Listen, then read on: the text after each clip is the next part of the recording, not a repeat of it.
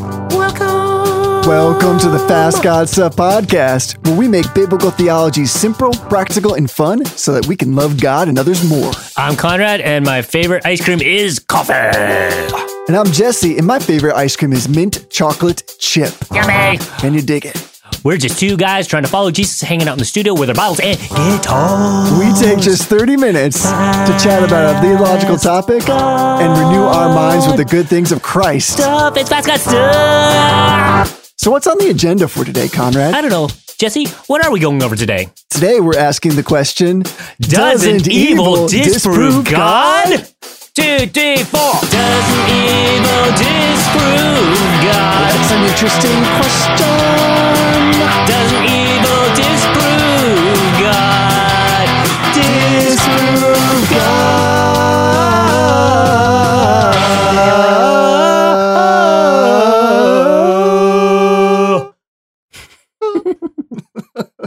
Ooh. So why are we talking about this? So the existence of both God and evil is a question that humans have struggled with since forever. But the thing is, the problem of evil actually ends up not being a problem for the Christian, but rather for the atheist, because this question actually falls squarely underneath one of the historical philosophical proofs of God's existence, which is called the moral argument for God. So we're going to be introducing a lot of new philosophical concepts for many of you, so I would recommend listening to this episode a few times in order to fully grasp everything. So we're going to hear from Neil deGrasse Tyson, who articulates this question really, really well. Yeah, and Neil deGrasse Tyson is a famous astrophysicist who you'll see a lot on TV talking about science. Do you believe in God? Me? Creator? So I'm, the more I look at the universe, just the less convinced I am that there is something benevolent going on. So if your concept of a creator is someone who's all powerful and all good, and I look at disasters that afflict Earth and life on Earth, volcanoes, hurricanes, tornadoes, earthquakes, disease, you look at this list of ways that life is made miserable on Earth by natural causes. And I just ask, how do you deal with that? So philosophers rose up and said, if there is a God, God is either not all powerful or not all good. So many people have put forward this view that there's just too much evil in the world for God to exist. And Neil deGrasse Tyson does a really good job of summing that up. Oh, yeah. He's a very smart man. Mm-hmm. He's very intelligent. He's very accomplished. And he sounds very convincing in this interview, doesn't he? Yeah, he's very persuasive. He really is. And he's putting forward a worldview. And so anytime somebody puts forward a worldview, we should ask ourselves, how do we know that that worldview is actually true? How can we determine its authenticity? Because expertise or intelligence in one subject does not automatically imply expertise or intelligence in all subjects. Exactly. And that's where I feel like a lot of people get stuck. They're like, these astrophysicists are way smarter than me. Right. Well, in one little area. In astrophysics. Yeah, exactly. Just because you're good at astrophysics doesn't make you a good philosopher or marriage counselor or psychologist. Right. But this is a philosophical question. And what you'll see is these amazing astrophysicists leaving their expertise and becoming terrible philosophers. So there's lots of things we need to get right first. We're going to put forward a worldview. Our starting point is really, really important because when we philosophize from an uncertain starting point, errors compound. Right. And the first thing we should ask when we're trying to evaluate a worldview is it even logically consistent first? Mm-hmm. We need to evaluate that by saying, what does it presuppose? So the first thing it presupposes is evil. Right. But not so fast. Who gets to define evil? And is this definition of evil binding to all of humanity? Or does each individual get to define what is evil? So that's the very first question we have to ask. Is morality opinion or fact? Is morality subjective or is morality objective? Exactly. Because a lot of people think morality is subjective, that every individual or society can come up with their own morality, which will be good for them. And you'll hear a lot of people say, like, follow your heart, which means create your own standard of goodness. However, how then can they explain the evils of this world? And when you say there's too much evil in this world, aren't you admitting that there's good? Right. It's the only way you can know one from the other. Right. And when you assume there's good, you assume there's such a thing as some kind of standard on the basis of which to differentiate between the good and evil. Right. Like a scoring system exactly. or a scorecard. Yeah. So we can't even complain about evil at the same time without creating a category for good things. Mhm. And to do so is basically to acknowledge that morality is factual. Right. So the more anyone argues with somebody else about what is right or wrong, morality, or even politics, the more you are arguing that morality is objective, that there's this standard of moral facts, because you are arguing that your view lines up closer than their view to this objective moral standard. Right. So either you become self-righteous and whatever you believe is the moral standard and everyone else in the universe is wrong and you make yourself to be God, or this universal moral standard exists outside of us.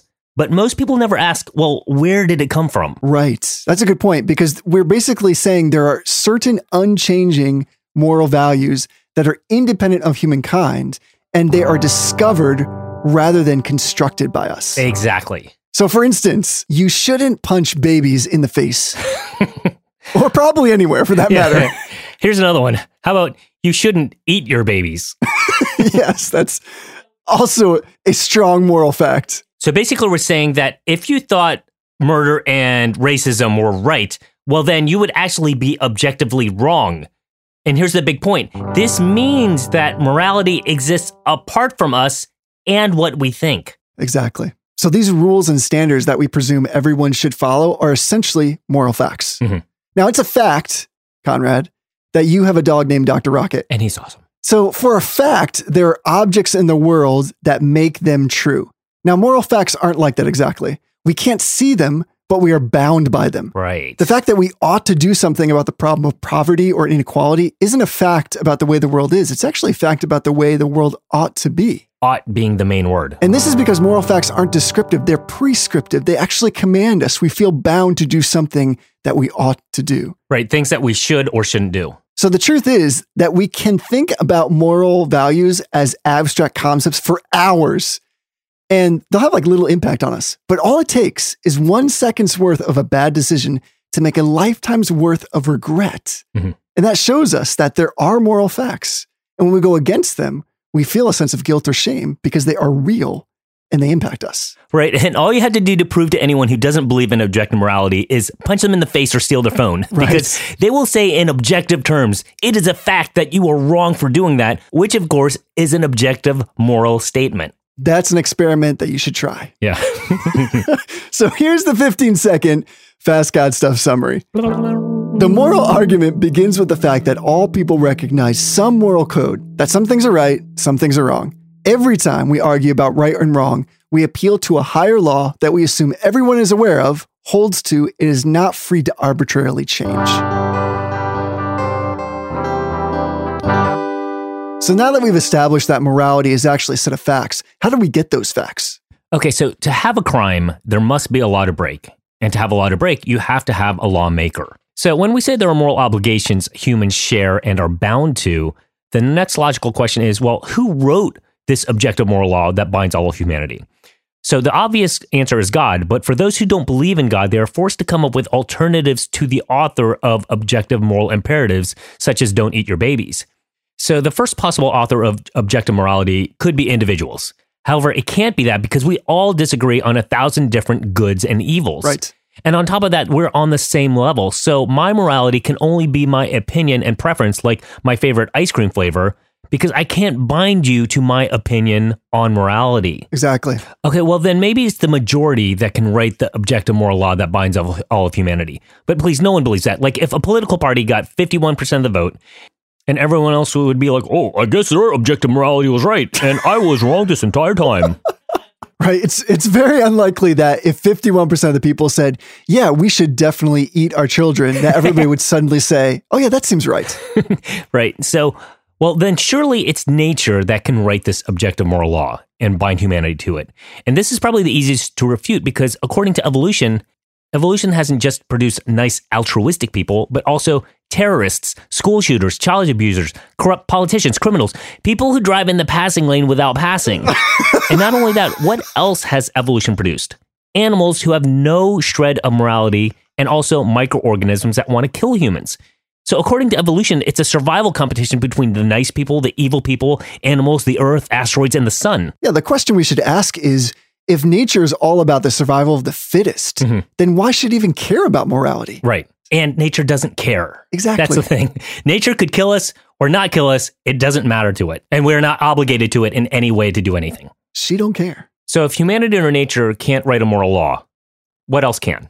Oh, I think I see where you're going. Yeah. So the author of the moral law must transcend humanity if we're all obligated to obey it. Right. It also must be conscious to actually want us to do certain things and expect us to do certain things. Yes. And also, the designer of this universal moral law must be our designer as well, because for morality to hold any significance, morality must also be part of our design. Right on. So the creator created both us and the moral law for us to follow. And of course, the only possible answer for the creator of both of these things is God. Okay, let's say you wanted to design a smartphone. So you're a designer. And you want to design the smartphone to actually make calls. You don't want it to blow up in your face. So if it does what you want, what you designed it to do, you call that good. Right. When it doesn't do what you want, then that's called bad. And it's the same thing with morality with God and us. When we do what God designed us to do, then that is good. When we don't do what God designed us to do, and that's bad. So now we have to define, well, what did God want us to do? So in Christianity, God designed us with one purpose, which is really, really easy. And we sum it up in the actual motto of our podcast. What's our motto? Love God. Love others. That's it. That is actually our purpose. So God created us to love. That's actually what morality is. When we obey God to love God and others, that's called good. When we disobey that command to love God and love others, that's actually called sin or evil. In Matthew 22:36, when Christ was asked, what is the greatest commandment in the law? Christ said, you shall love the Lord your God with all your heart, soul, and mind. This is the great and first commandment. And the second is like it. You should love your neighbor as yourself. And listen to this. On these two commandments depend all the law and the prophets. He's basically saying all of morality lies and hinges on the command to love God and love others. Everything. So let's recap this whole section. If you believe there is some list of universal evils like murder, rape, and hatred, well, it's because you believe the opposite, that there are these list of goods like kindness, respect, and love that we're supposed to be doing and not the other things. Right. So if you put these two lists together, you have what is called the moral law. And this means two things. One, someone had to have written this universal moral law, but two, simultaneously created humans to be bound to the moral law as part of their purpose. So the only one that could have created humanity and the moral law and bind humanity to that moral law is God. Right. So how does this relate to the initial question? Does evil disprove God? Well, evil doesn't disprove God. Evil proves God exists because evil is the disobedience of God. So for evil to exist, there must be a God to disobey. Right. So here's the 15-second Fast God Stuff summary. In Christianity, we believe God authored us with the purpose of loving God and others. When we obey God, we love, and that's what goodness is. When we disobey God, we commit acts of non-love, which is what evil is. Evil is a disobedience to God's command to love. So, don't be evil, but rather love God, love others. That's it. So, part one of the podcast, we went over how everyone knows that there are universal goods and evils, which means that there is an objective moral law. And then in part two, we went over how this moral law must have an author that also created us to be bound to that law. So in part three, we'll go over, well, what does that moral law tell us about its author? So given the universality of the moral law, whoever gave the command must transcend culture, society, nationality, and geography. Mm-hmm. So if good is defined simply by whatever God commands, then morality is actually arbitrary because God could command us to kill everyone who disagrees with us. And we would have to consider that by definition to be good. Mm-hmm. A lot of people think that way. Right. Well, if God says do it, then that's why it's good. Yeah. But if we just say God commands things because they are good, then there must be some standard outside of God by which he measures good and evil. Right. If God had to check with something above him to see what if he was doing was right or wrong, well, whoever wrote that moral law, well, that's going to be God. So what all this means is that God didn't give us a moral line and tell us not to cross it. It means that God is the moral line. God is the standard. God is goodness itself. So any deviation from that line, from God, will be evil.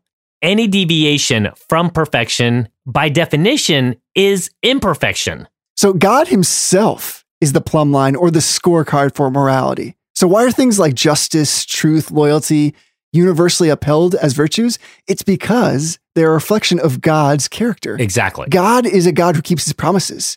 He is faithful. He does not lie. He's a God of truth. He hates injustice. He's the God who cares for the weak, the destitute, the widow, and the fatherless.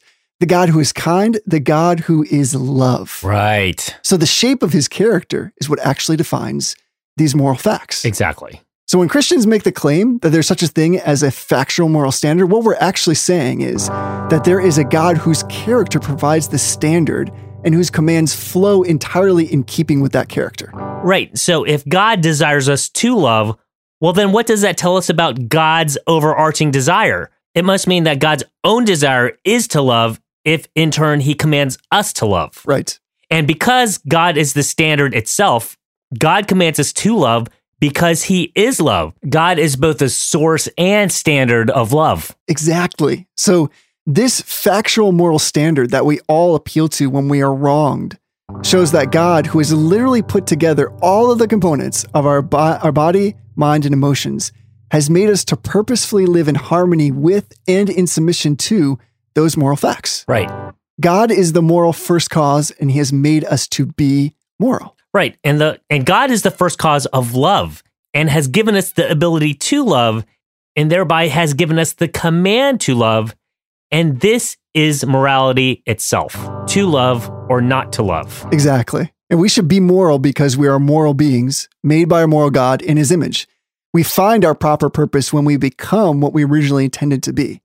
And that's why the Bible can make this clear claim in 1 John 4:19 that we love because he first loved us. And a couple of verses prior says, "Dear friends, let us love one another, for love comes from God. Everyone who loves has been born of God and knows God. Whoever does not love God does not know God, because God is love." There it is. So what we're saying is that God isn't just the author of the moral law, but his character provides the very standard of the moral law. So for us, the moral law is about emulating God's character. So since God's character is love, morality is about us emulating his love, which means loving as God loves. And see the wonderful logical consistency of this. Mm-hmm. We know that morality exists. We know there must be an author, and we know that the author must be God. Because when we deviate from that chain in any kind of small way, what we do is go off course in such a way that we cannot prove either where morality comes from, that it exists, or that there is an actual standard, even though that is the world in which we live. Exactly. The existence of these objective moral values not only give us a compelling reason to believe in God, but they also point us to some of our most profound needs and draws us to God, who deals with our guilt, offers us forgiveness, and ensures justice. Right. Here's the 15-second Fast God Stuff summary. When we complain about evil, we presuppose the reality of the good. Good and evil invoke a factual standard of right and wrong. Such a standard points us to God, who made us purposefully, not just so we can recognize and apply morality to our lives in this life, but so that we can actually enter into an intimate relationship with God and process of discipleship in his kingdom that begins to prepare us for the most noblest existence possible, being in God's presence forever. That was like a 1-minute Fast God Stuff summary. So Conrad, Yes, Jesse. we have concluded that morality is a fact, Mhm. that morality demands an author, Yes. that author is only and can only be God. Right. And so let's circle back around and see how those three things that we've just learned, how do they stand up against the statement that evil disproves God? So let's revisit his objection. It really came down to, if God is good, then there can be no evil. Evil exists, therefore there is no God. So immediately we see three major things wrong with this objection. He's assuming that everyone agrees with his definition of God is good, but he means God is nice. However, that's not what we mean. What we mean is that God is goodness itself. Right. He is the embodiment of goodness. He's the standard of goodness against which you can compare everything against. So God is perfect good. He is perfection. And here's the thing, we can step outside of this perfect good by performing any free choice action that doesn't line up with God's perfect character. That's actually what evil is. That is actually what sin is. Yes. Any degree of sin, whether it be 1% or 99% of stepping outside of perfection, is by definition imperfection. And by definition, perfection cannot mix with imperfection. So it is actually our own evil, our own sin, that's the cause of our own suffering because we are removing ourselves from perfection. But think about it. If we lived in a perfect world, then there would be no suffering. Right. But our sin separates us from 4 types of perfection. We are separated from a perfect God, which causes our soul to suffer. We are separated from perfect people, which causes strife. We are separated from our perfect selves, which causes things like depression. And lastly, we are separated from our perfect nature, which are natural ways for us to suffer and die, like hurricanes or disease or old age. Which leads us directly to the second major thing he gets wrong is when he concludes that nature wanting to kill us is an evil. Because he pulls out this word evil, but doesn't give us a basis for what constitutes an evil. So we went over this part before, so I'll sum it really quick. If you're going to use the word evil, you have to presuppose that there is a factual, objective standard of goodness, which we can't get from nature, and we can only get from God, who is the very standard of goodness. So he has to steal the idea of evil and the standard of goodness from Christianity to make his case that there is even such a thing as evil. Right. So this brings us to the final thing that he gets wrong, and it's because he has to steal the idea of human value from Christianity to try to disprove it. So for him to claim that nature killing humans is an evil, he must also assume that humans somehow have inherent value above nature, because we don't see like a black hole killing a star as evil, or a lion killing a zebra as evil because it's nature versus nature. Right. But for some reason, he thinks it's bad when an asteroid or a lion kills us because he assumes humans somehow have inherent value. And where does that value come from? Yeah, exactly. So we Christians believe that we get our value because we were made in the image of God, and he made us to be loved and valued in a way that nature isn't. But according to atheism, none of that applies. According to atheism, we are just a cosmic accident and we have no inherent value above nature because we ourselves are a product of this blind, uncaring nature. So without inherent human value that we get from a divine creator, our value can only be our opinion of ourselves. And opinions are just that, opinion. Right. And the problem with values, like, oh yeah, you can say, I have a lot of value, but the next minute you might be depressed and you might say, I have no value. Or the person next to you says, well, you know what, Jesse, you have no value. I'm going to punch you in the face, take all your stuff because I have more value than you. So value is completely arbitrary. And furthermore, well, why even give humans value? So he uses the example of like hurricanes or whatever. So let's say a million people who die in a hurricane. Well, it's bad to us, but not for everything else, like maybe the vultures and the rats, right, who are going to eat all these bodies. For them, it's awesome. It's really good. There's this amazing buffet that they have. And also now we're not destroying the planet. So on some other levels, that's going to be a good thing. Who are we to say what is good or bad according to the universe, according to nature? But somehow we all believe that we have inherent value. So in order for Neil deGrasse Tyson to say that it is an evil for people to die, he has to steal the idea of human worth and human dignity from Christianity in order to try to disprove Christianity. Right. So the irony here is the very fact that the problem of evil is raised either by people or about people indicates that human beings have intrinsic worth. Exactly. So it's really ironic because listen to this clip. I have no problems if, as we probe the origins of things, we bump up into the bearded man. There's just no evidence of it. So what's interesting is that he unknowingly actually gives philosophical evidence for the existence of God using his own philosophical objection. Right. So what he's done is actually shown the power of one of the main historical philosophical proofs for God's existence. And this argument is called the moral argument. And the moral argument it's just 3 simple logical steps. 1, if God doesn't exist, objective moral values do not exist. 2, objective moral values do exist. And 3, therefore, God exists. Or you could use our argument where we explain it in a couple more steps to make it a little bit easier to follow. So we go, 1, if evil exists, good exists. 2, if good exists, then there must be a moral law by which to differentiate good from evil. 3, if there is a moral law, then it must have a creator, whose character provides the very standard of the moral law. 4, if humanity is bound to this moral law, then the creator of the moral law must also be the creator of humanity.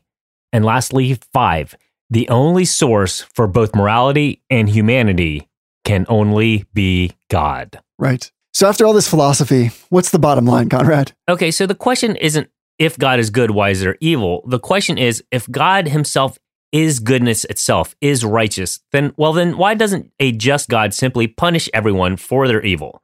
The answer is because God is also a God of love, who shows the extent of this love for us that while we were yet sinners, God the Son took the form of a human in order to be humiliated, tortured, and killed by the very children who disobeyed him, so that whosoever believes in him can have eternal life. And now's the time for Educational Songs with Conrad and Jesse, where Conrad and Jesse sing an educational song.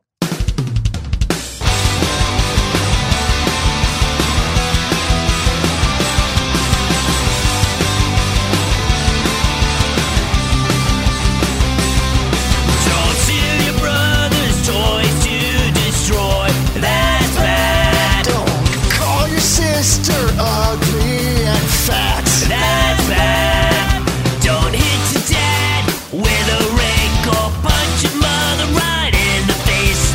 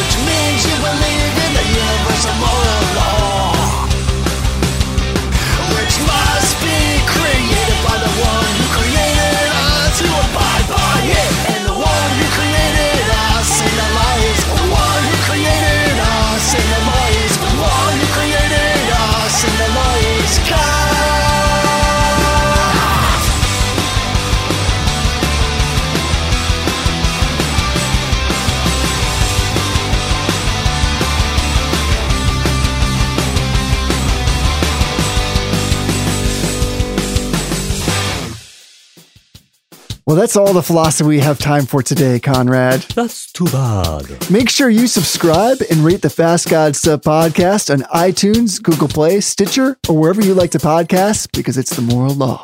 Fast God Stuff is a proud member of the Society of Reformed Podcasters. And please check out fastgodstuff.com for all kinds of content that will help you punch Jesse in the face. Until next time, love God. Love others. That's it.